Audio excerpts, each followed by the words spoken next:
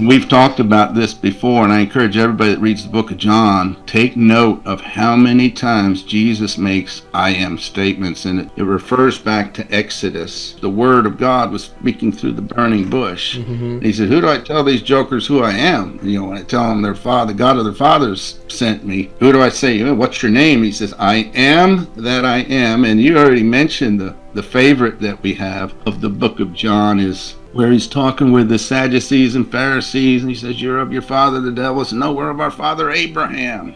And then he says famously, before Abraham was, I am.